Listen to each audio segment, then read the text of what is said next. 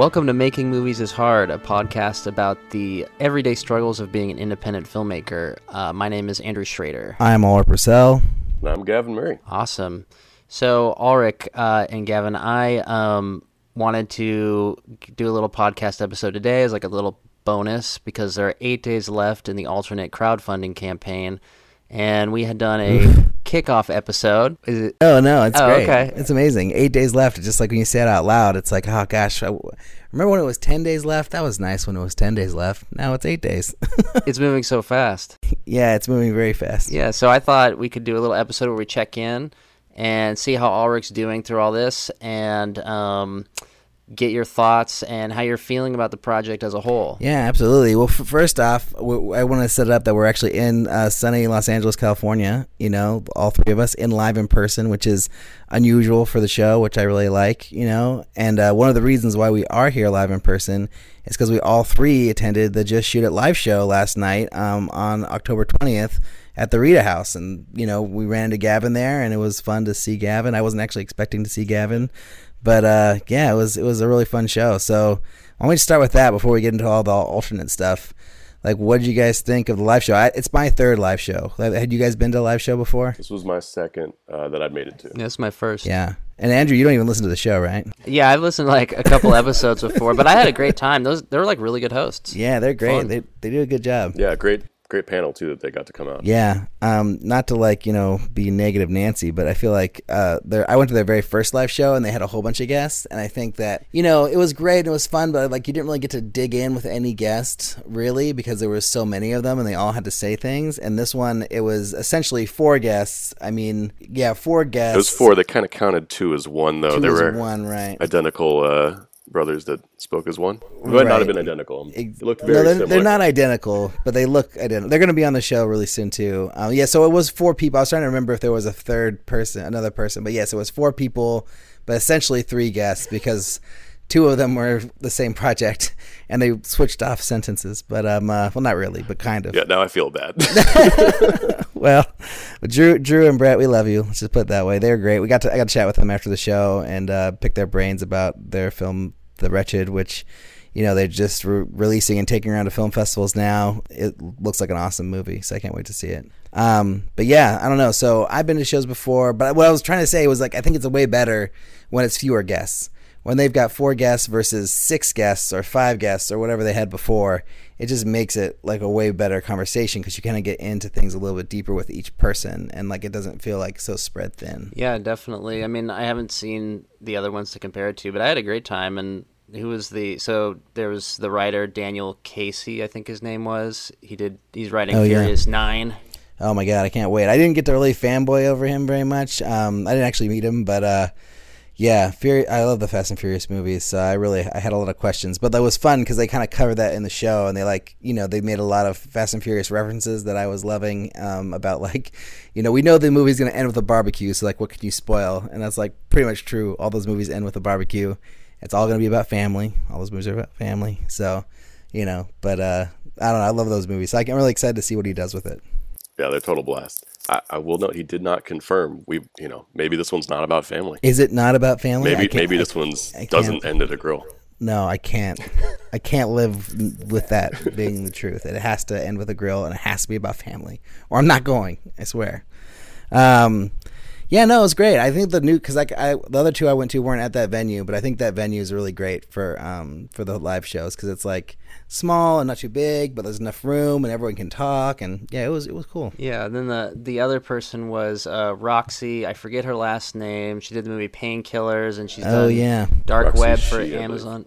What was it? She, I believe. Oh, okay, cool. Roxy Shih, nice. Yeah, she was really cool. They all just had really good knowledge, and everyone was honest about everyone was just very honest about, raising money in particular. Oh, yeah.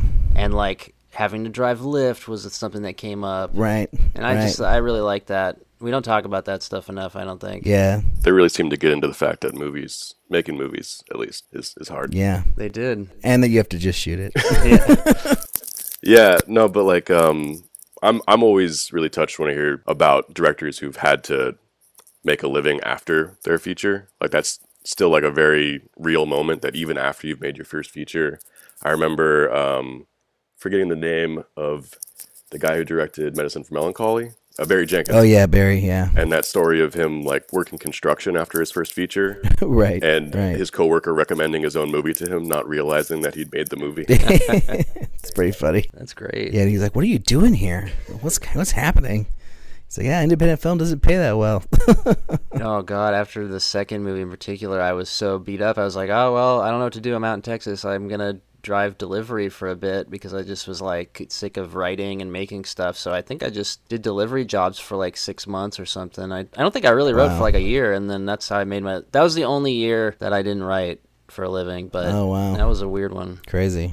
Yeah, it was fun. And Dan talked about being broke and like struggling as a filmmaker. It was really good. They got real. It wasn't like phony. Not to say that any of the other live shows that they've had phony guests. It's just really nice when you get the really raw, honest opinions. And then it's just fun. Like the audiences are great. Like Audrey Moore, who has been on their show before and has her own podcast, was there. So I got to chat with Audrey afterwards, and she was sitting right behind us. And I got asked a question, and Audrey asked a question. It's like, of course, the podcasters always want to ask fucking questions. We like can't help ourselves, you know. But yeah, lots of other really wonderful people, like the Perez brothers that I know from the Bay Area were there with Gavin. They were awesome to see those guys, and yeah, they were cool. They live right around here. Yeah, right down the street from me. But they actually live in the Bay Area. Can't break up their myth, you know. Edit.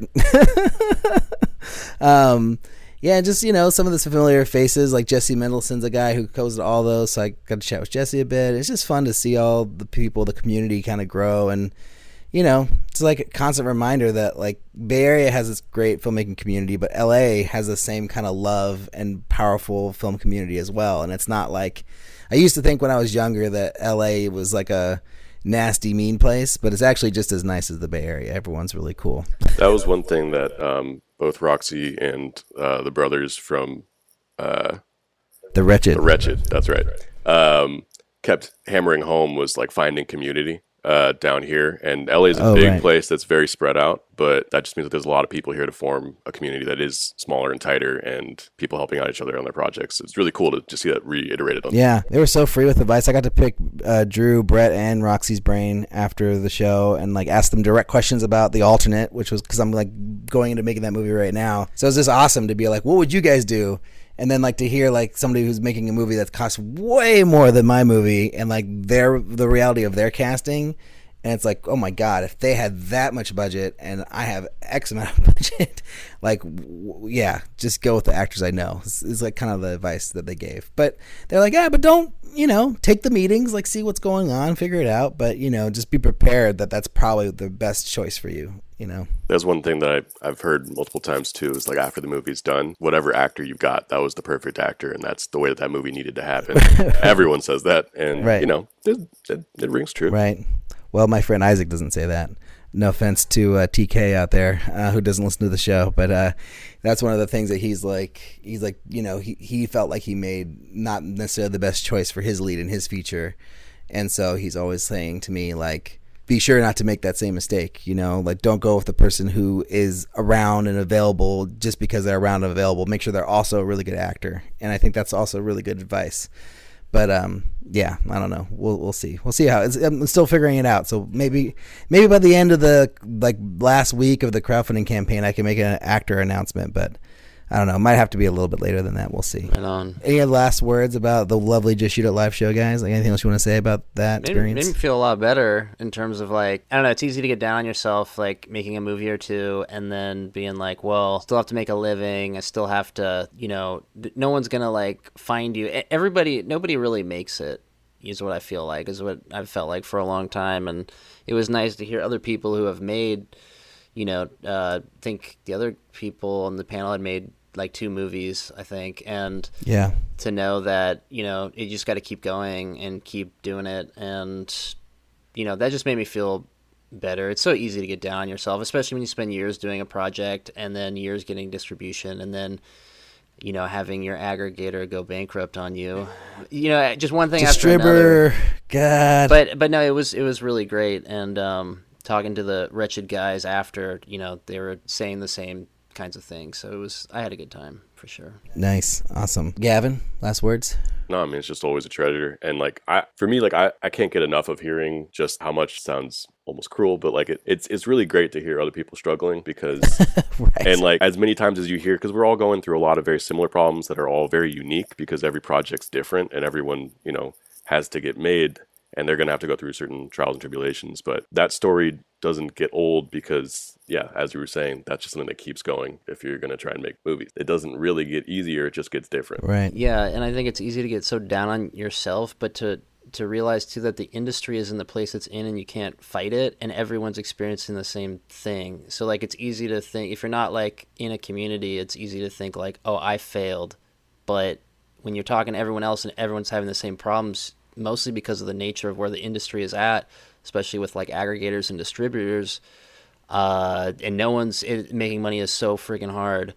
Like, you're like, no, actually, I didn't fail. It's just everybody's going through it. We're all facing the same thing. So right, you got to keep that in mind. The other thing I liked, which I don't think is going to make it into the actual podcast because I don't think they recorded the questions, but it was either Brett or Drew was talking about film festivals and how like how expensive it is, and that like one of the things they learned over their time making movies, which I've heard before, but it's really great to remind yourself of, is that when you get into a film festival, don't immediately say yes. Ask, oh, I'm so honored that you chose me our film for your festival. Do you have a travel budget or any kind of travel stipend that you can offer if we were to accept, and go to your film festival? Because I think like asking that question, like maybe that festival doesn't do that, but like if they do that, now you're going to have a chance to get it. Whereas if you didn't ask, they're not going to just give it to you all the time. Sometimes they will, but they won't always. So I feel like there's definitely a lesson to be learned there about just asking for travel budget for, film festivals. Yeah, they also, just to reiterate, like, because Bring Me an Avocado has been doing its festival run for a while now, and we've been really, really lucky that a lot of the festivals have treated us really well. Like I've gone to a few. I got to like Dubuque, Iowa was a regional festival that treated us amazingly well. Like they put us up in people's houses, kind of like people would give their spare bedrooms to filmmakers and stuff. Wow. And the thing that they also, the directors were talking about was building community at festival, because a lot of these festivals are international and all that, and it's really cool to have pen pals, but there's also, especially if you're in like, one of the bigger cities like LA or New York that's putting out a lot of films, those filmmakers go to all the festivals too. And you'll meet people who may have lived down the block from you that you wouldn't meet just randomly out there, but you can meet them at festivals, and your community around you, you kind of wind up meeting in weird places, which is kind of cool. Yeah, totally. Awesome. All right. Is it time to go to talk about the alternate now? It's time to talk about the alternate now. Okay. Put it off long enough. All right. Well, what do you guys want to know? Well, all right. So you got little over 8 days left, between 8 and 9 days left. Right. What is your status right now? So as of this recording, and I'm just going to refresh to make sure it's still true, I think we're at 49% of our goal. And yeah, it's like ridiculous. We're, I think, $19 away from getting to 50%. We're essentially 50%. We're just $19 short of 50. It says 49 when it really should say 50. But we have 8 days left and 8 days and 16 hours left on this sucker. And I feel like probably a little unreasonably optimistic about things. Like I kind of think like it's going to work out, All things will pass. Yeah. I don't know why I feel that way.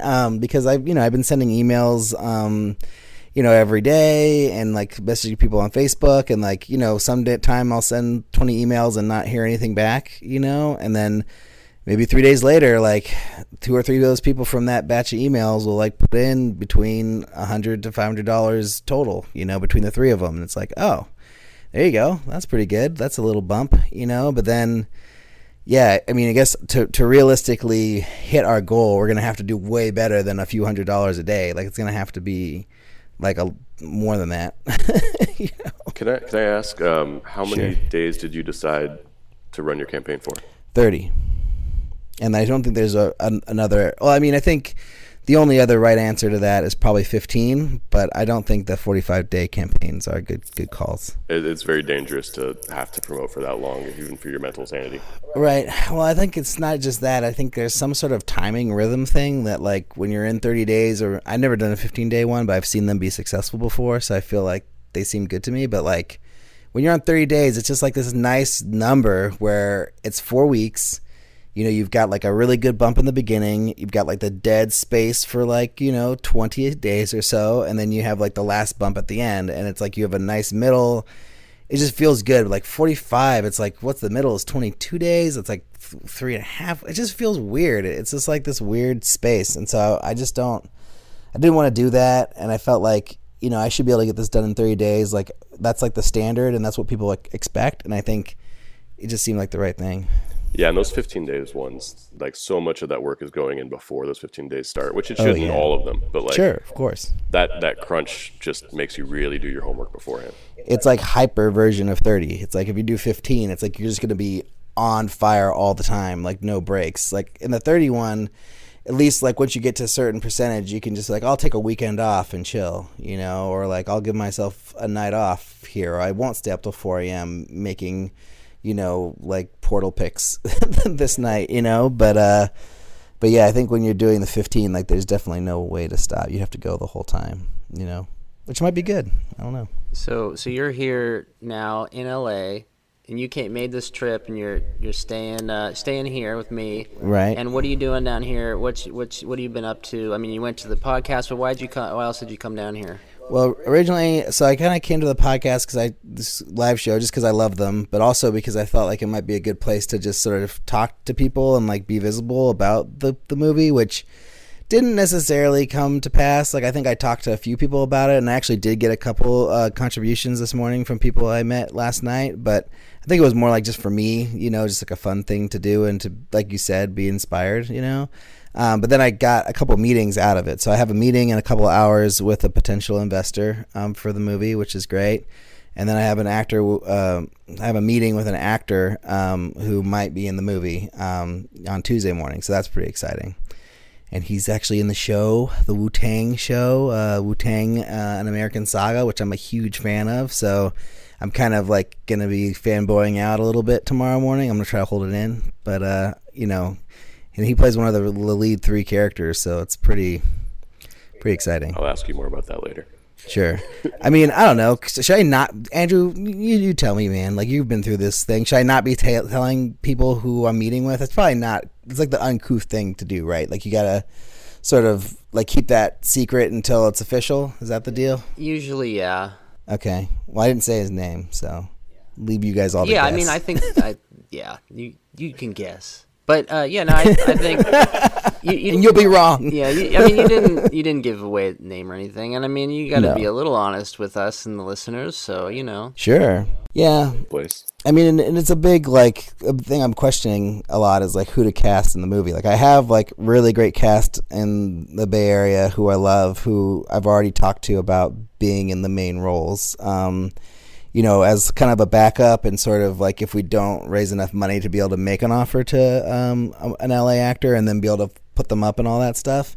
So I kind of have a really good solid backup plan. But then like from the talking to all the filmmakers, it almost sounds like my backup plan should be my A plan. That's what they would do in my situation. So I don't know. It's kind of crazy. It's kind of tough to decide what to do. No reactions, guys. No. I thought Gavin was gonna say something. I thought I was too. Sorry. Oh no, that's cool.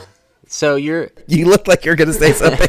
I was like, oh, Gavin. Oh, it's just like that kind of reiteration. I know that you were mentioning someone else who was struggling with it, but like at the end of the day, you're gonna choose somebody and they're gonna do great. Like what you're describing is that there are several people who would be good in this role, and you are balancing the choice between them for, different reasons. At the end of the day, it's whatever's going to make your movie best, and that's a criteria that you're still working on. Right. Yeah, I agree. I mean, what's your daily routine like through this crowdfunding thing? Like, I think I woke you up at 6:30 or 7 this morning because we were going to get up early and work, but like, what's your typical day looking like these days? So I pretty much, like, I have lots of other things that'll be happening in between. Like, I'll have podcasts to record or meetings to go to or whatever. But like the main thing is to get up and either send emails to people or get on Facebook and write direct messages to people on Facebook and ask for contributions directly. And that seems to be the way that most of my contributions have come in, or emailing people that I know personally and asking them to contribute, you know. So all the emails I'm doing, it's like a nice big like mix of people. Like some of it are like producers I've worked for years ago who I haven't seen in a long time, who were really cool and we got along, and like I'm like, oh yeah, can you help me out, you know? And then some of it's like old family friends, or you know, I'm doing a lot of it where I go through my Kickstarter that I did 7 years ago and email all the people in my Kickstarter, you know, like campaign email list, and ask them directly for contributions and like remind them who I am, and like, oh, I haven't talked to you in 7 years, and like do some research and like, when did I last talk to this person, and like see what we talked about, and then like reference that conversation in the email and be like, oh, remember last time we talked, we were both doing this, blah, blah, blah. So what are you doing now? And then just go from there. And that seems to work pretty well, because it's like reconnecting. It's not just asking for money. It's like you're making a reconnecting with someone that you knew a long time ago, you know? And that seems to resonate and get people interested in supporting if they like the movie, you know. I think a lot of it's project dependent. Well, there is something like that, building up that email list, and you know, again, that community that you're coming back to, that has supported you in the past, and that probably at the time might have been project dependent, but what they're supporting even then is right. you. And that's something that the guy who did Thunder Road, whose name Jim Cummings, has always talked about, is like the importance of that email list, and that you are building a following as much as a specific movie. And that following is what's going to continue to let you make films. It's like we were talking about Coppola's right. oil well, yeah. And that's like the modern day thing. And like, you know, I'm a little creeped out by influencer culture, but it's just a hyper version of that. Is that even though we, you know, people in our community are making films that like we're hoping people want to see, part of what they're there to see is us. Right. And I think the oil well, for anyone who doesn't know, is Coppola's winery and his hotel business. That's his oil well. When I worked with him, that's what he told us all, is that find your oil well so you can, you know, have money be made for you without your involvement, and then you can use that money to make movies. So right now, video production's my oil well. I don't know if it's a very good one. It's more like a manual labor camp of some kind that I have to go to every day, but you know, still it's working. And what was Francis Ford Coppola's other advice? Oh, so this is Gavin's story that I didn't actually wasn't really privy to this information until he told the story last night. I mean, that's not my story. I've just had it recounted to me by a couple people. It's really Sean Lynch's story, right? Correct, yeah. Friend of the show. He's a future guest. Well, previous guest and future guest. But yeah, what he said was that when he'd asked Francis directly, privately, like what his advice was for him as a filmmaker, and his advice was to get married, which is interesting. Did he say anything more than that, or was that? I mean, you'll have to ask Sean when he comes on the show. Okay, we'll get Sean to tell that story.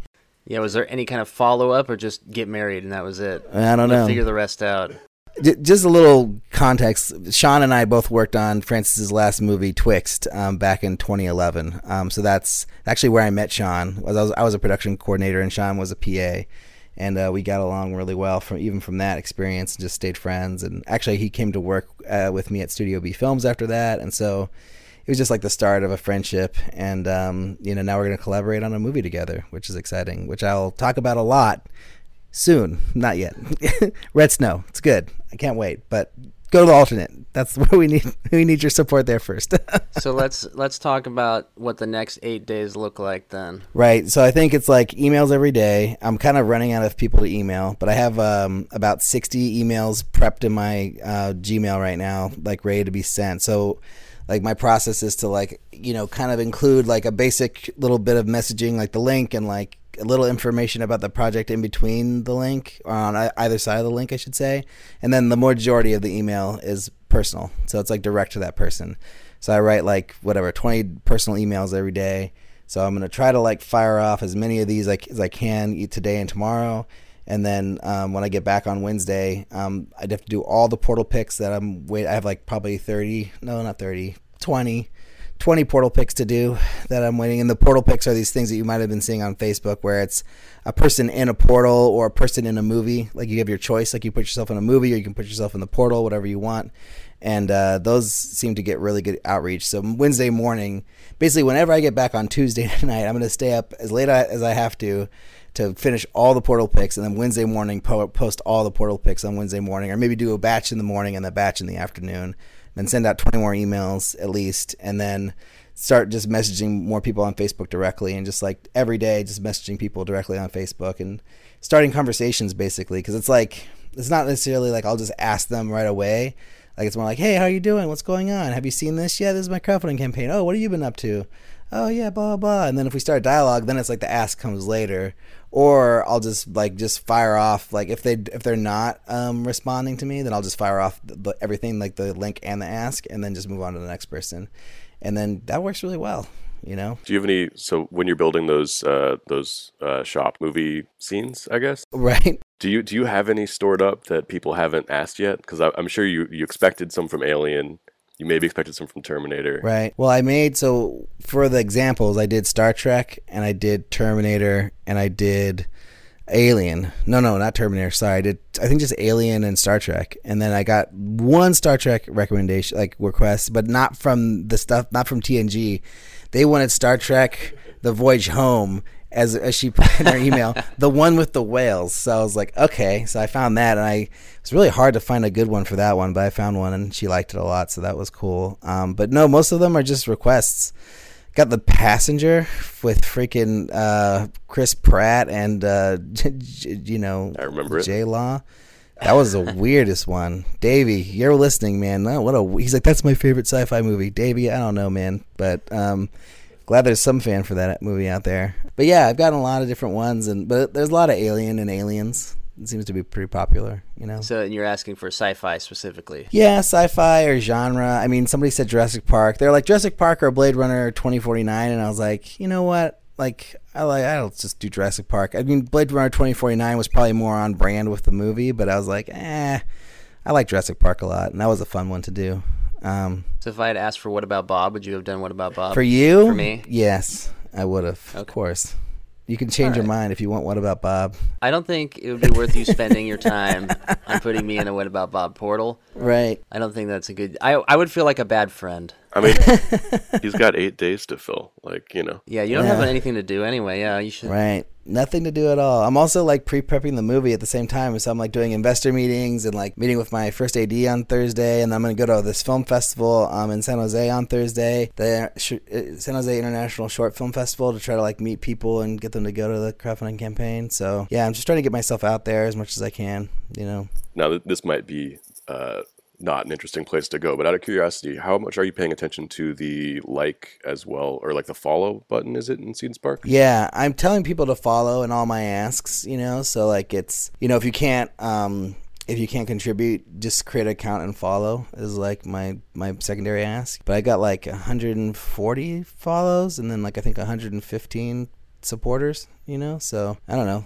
I mean, but you got to get to 1,000 before it makes a difference, right? Well, I mean, the main thing there that I remember from Bring Me an Avocado is you are building that network, because eventually you're going to need people to, or want people to watch this movie. Oh, right. And that is that same Kickstarter email list that you're talking about. The right. Seed and Spark one, you know, the email list is really passive for just hitting follow. And oh, yeah. You have to assume that those people are interested enough to at least get an email later. Right. Yeah. So, I mean, I'm definitely trying to get people to follow too. You know, that's definitely part of my ask. So the original ask, it was contribute, follow, share.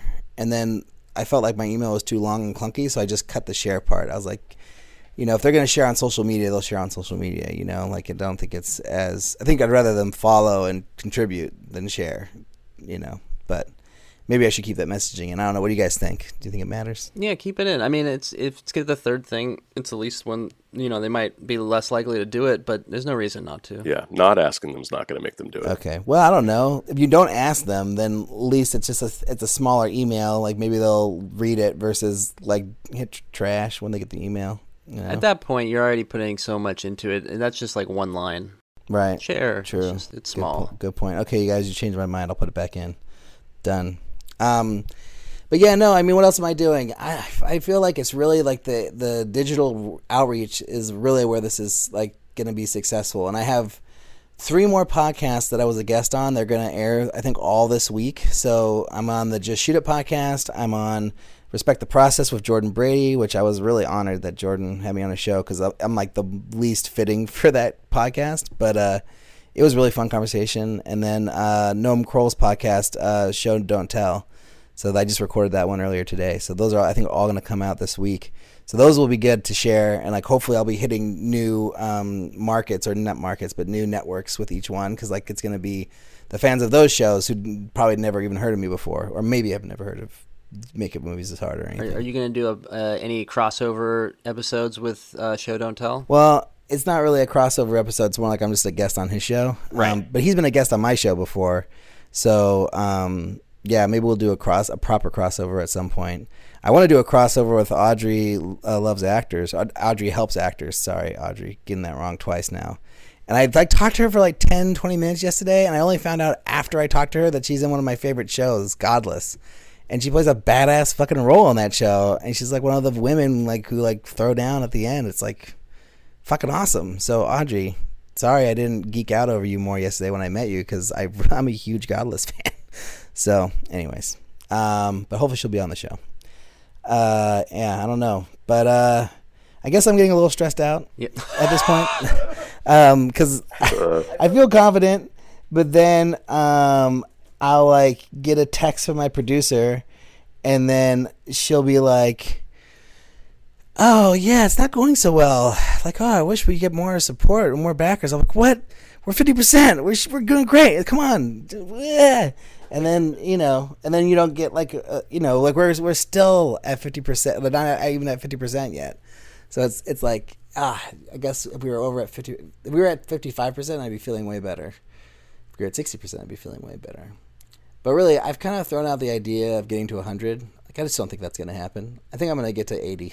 That's my goal. If I can get to 80%, all's well. Like, we're only even, like, in our budgeting, we only count 20. Like, when we're, like, saying, like, oh, what we're going to get from Seed and Spark, we don't even say 25. We're like, that's not happening. It's going to be 20, if that. But, like, I'm still confident, despite my neurotic nervousness, I'm still confident we're going to get to 80%. I think it'll happen. Yeah, I think you guys are in. But I don't know, what should I be doing? Like, if you were somebody who hadn't heard of this yet, and maybe you knew me and you thought I was an okay person, but you didn't know I was making a movie, like, what would you want to see from me in order to, like, be excited to, like, help me out? Well, the big question to that is, do you think those people exist? Yeah, I do. I definitely do. I think there's a lot of people who know me who don't know that I'm making a movie. Yeah, I think that's like the biggest misconception of crowdfunding and social media stuff, is that you think as soon as you put it on Facebook and Twitter and that you announce to the world that you're making this thing, that everybody knows that you're doing it. That's totally not true. Like, the whole point of emailing people is to let them know what you're doing so they're aware that you're actually even making a movie. Because I think there's a lot of people who aren't on Facebook anymore. There's a lot of people who don't even look at Facebook or Twitter if they are on those things. And it's easy, especially on Twitter, to miss stuff, So I think that there's got to be a lot of people who know me who think I'm an okay person and who would maybe want to support the project, who don't even know it's happening. So I'm just trying to reach those people, That's actually awesome to hear that's where your head's at, because for me, would be a hard place to get to, because Really? That is extremely true, that like Twitter is just ephemeral. Like, nothing is going to stick for very long. And Facebook is also, very much a vast wasteland. And that's the thing about emails, is that they'll sit with like the reminder that someone actually has to read it to get rid of it. Unless it's going to junk mail, which probably not. And there probably are some people who haven't heard from me in such a long time that maybe I am going to junk when I send them an email. So I have to assume that if I haven't heard back from them, that they may not have gotten my email, And so that's why, like, even double dipping, like on Facebook, if like I emailed them but I haven't heard back, like, I'm not afraid to like send them a message on Facebook if they haven't contributed yet, and be like, hey, like, I think I sent you an email, but here's my campaign. Check it out if you have a chance. I think that goes a long way. Yeah, no, I think that's entirely healthy. Yeah. I don't know. I think it's also true. I don't know. What do you think? Do you think that if I announce something into the world, Andrew, that like everyone should know? No, I mean, you're right that people, like, we just sort of assume that once we put it up, everybody knows. But Facebook algorithms, I mean, you're not going to reach everybody. It's just, that's not the way Facebook works anymore.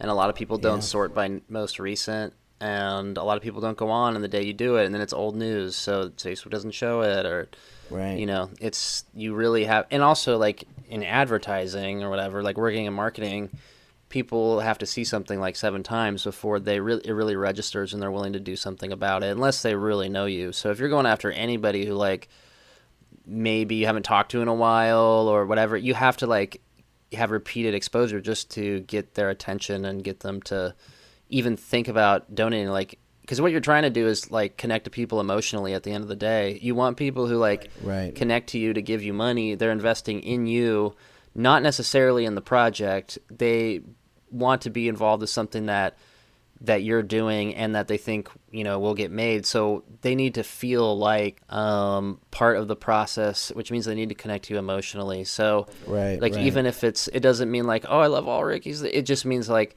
you have to tap into something, and that takes repeated times to do it. And not even the biggest corporations can do that in one go. So it is like you got to really pump it. Right. Totally. Yeah, I feel like, I never want to assume that they've already seen it. I always should but like, you don't want to be the guy who's like blasting it in an obnoxious way. I think that if you just like, I don't know if you've seen this yet, but I just want to tell you about my movie that I'm making. You know, I think that's like a really great intro to the conversation. Entirely, and that's not easy to keep that headspace. I think that's really awesome that you're able to. Right. I did get somebody who I reached out to. I'm going to call you out, Ben Yanni. I'm sorry, man. But he was on the show, and I reached out to him, and he like kind of gave me a little lecture about how, like, you know, he hadn't heard from me in a long time, and it's not necessarily appropriate to be, you know, asking for money. It's not the best way to, he worded it. He's like, it's not the best way to approach somebody to say, hey, I haven't talked to you in a while, give me some money.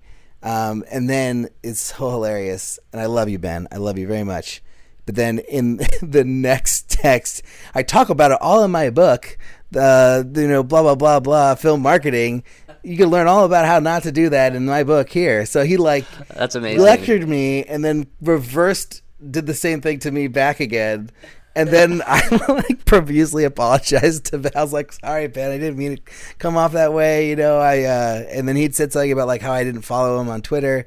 But I'd actually been retweeting his stuff on Twitter. Like I had been retweeting his Production Next tweets because he'll mention Making Movies is Hard when we talked about it in Twitter all the time. And I'll just we retweet them casually. And then he's like, oh, I'm so sorry. I didn't realize. And then like he's like, oh, I'm in a bad mood, blah, blah, blah. And I was like, well, it's okay, Ben, but that's great. I feel like it's like, even if I feel like I'm approaching it in a very like, you know, open, humble way and not in a very aggressive way, but I feel like you can come off aggressive even no matter how you do it. So I don't know, it is tough, but I feel like you just have to, like you said, keep that headspace that I'm just trying to reconnect with you. I haven't seen you in a long time. This is what I'm doing. Well, I mean, I think that's also just important in community too, is just reconnecting in general. Right. And it's not easy to like, and it's not always easy to even accept those asks too. And, you know, someone might be in a bad headspace or just overwhelmed, and it can be hard to look at an email and it can sit there for 3 days, like you were saying. Right. So it's remembering to like keep that headspace and empathy for the people you're reaching out to, because they're going to have it hopefully for you as well. Exactly. So I overall optimistically feel like I'm doing pretty well. But from your guys' perspective on the outside, how does it look like the campaign's doing from your perspectives? I think, I mean, from the outside perspective, I think you guys are doing everything right, truthfully, because you're like super engaged with the community. You did a reward structure that makes sense, and like you're really out there pushing it. And you've got, I don't know, right now, I think it was 115 people donating, which is awesome. And I do think that, like, when you get, you know, you're just in, like, the soggy middle right now a little bit, but you're going to come out of it. And I do think you're going to get a lot more near the end that's going to push you over. And probably some, you know, the biggest donations will come with like a few days left, because that's when people, they're putting on, some of the people who like will make bigger donations, I guarantee you, are waiting.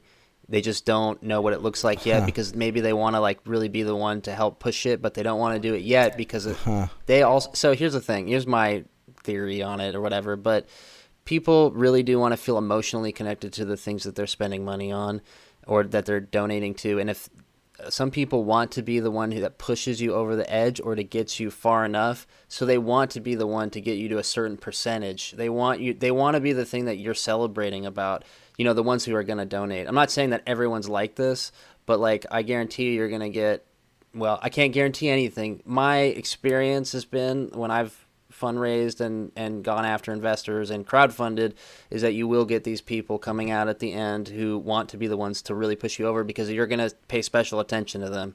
If someone gives you $2,000 when you're at 45%, yeah, it's going to get you pretty far and you're going to be really grateful, but it's not the same as giving somebody $2,000 that pushes you over the limit. And that's actually means a lot to people. Right. So, I think you're in good shape. Yeah. Well, tell that story, Andrew, about what happened to your crowdfunding campaign, if you feel comfortable sharing. Yeah. You told me just earlier today. Yeah, no, it's cool. No, we were doing a 30-day crowdfunding campaign for Age of Reason, last feature film, and our goal was $20,000, and we got to just under 20 or just over 20 with like an hour to go. And we were celebrating and like, oh, this is awesome, this is great. And then I looked down, and with like 30 minutes left, Wally, or I think it goes by Walter now, Walter Hall, put in $5,000 and got us to 25,000, and we never met him. Wow. But he'd been following us for 30 days because we had a write up in IndieWire, and we're on the front page of Kickstarter, and he'd been watching us, and that was when he decided to like pull the plug after he was scoping us out, and then he came on board, and now we're like good friends, and he's a producer. And wow, so that's awesome. Stuff like that happens. But then we also had family who came in at pretty later on who were like kind of waiting. So I think you have a good chance of doing that. We'll see. There's also just that, like, they'll get to it is like an attitude that we all have when it comes to, having to fill out a form with your credit card information. Like, it's a little bit of a chore. Yeah, they're putting it off a little bit. And at a certain point, then there isn't any more time to do that. And that's when those people need to have you fresh in their mind. Right. And it's those reach outs. Yeah. Yeah, totally. I have two questions for you guys. One's crowdfunding related, one's not, but I'll do the crowdfunding one first. How do you guys feel about re-emailing people who have not heard back from me? Or I have not heard back from. So if I emailed, like, I'm emailing 100 people, hundreds of people, and like, let's say I give like 40 people who it's just no response.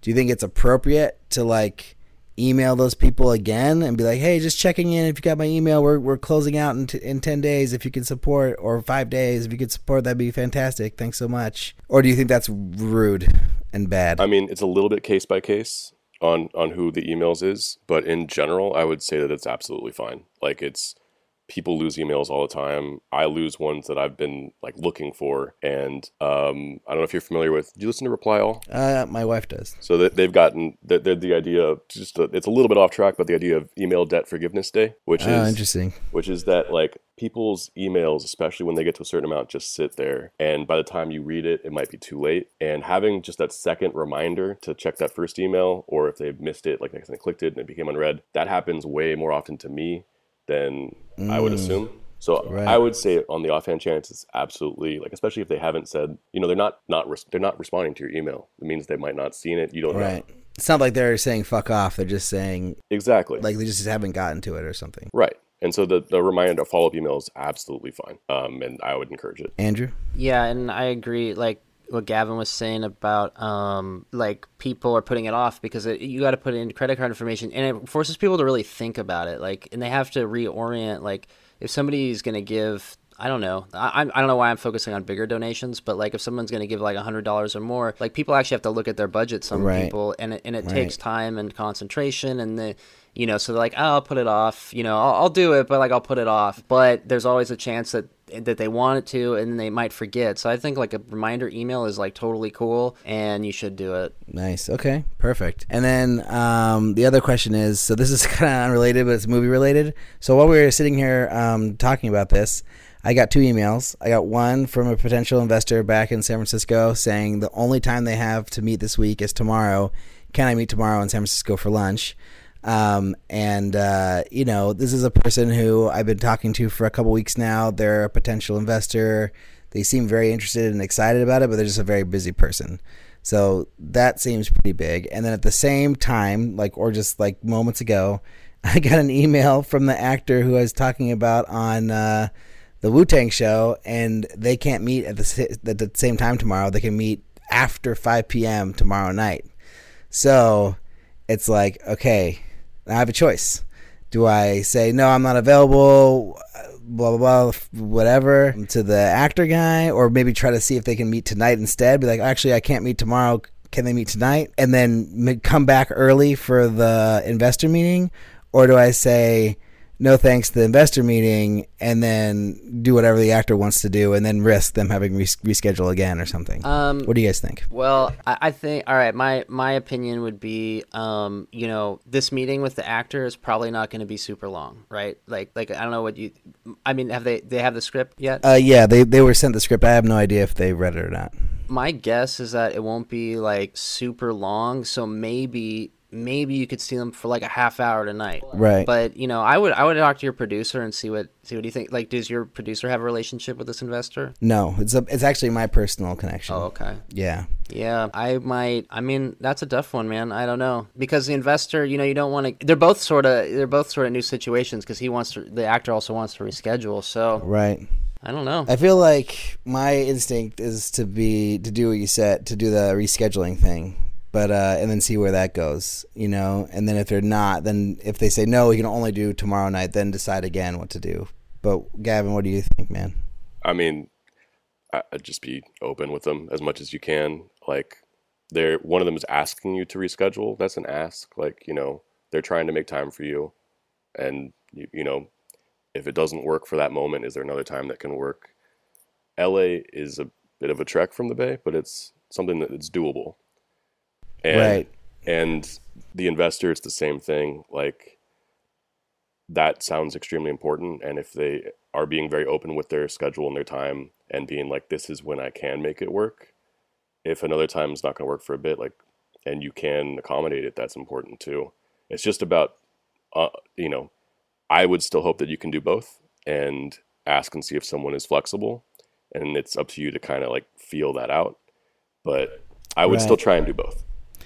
Okay. I guess my instinct tells me that the investor meeting, like, okay, well, for one thing, I'm not even sure what I want to do with my actor situation. Like, there's a reality where I would be like, oh, I'll just want to work with the actors I didn't know anyways. So it's like, that seems like less secure, but it's like, I always want the investors' support no matter what. Like, and then based off them knowing me personally already, and them expressing the interest they've expressed in the project, and like, we've been going back and forth for like 2 weeks or more about meeting times.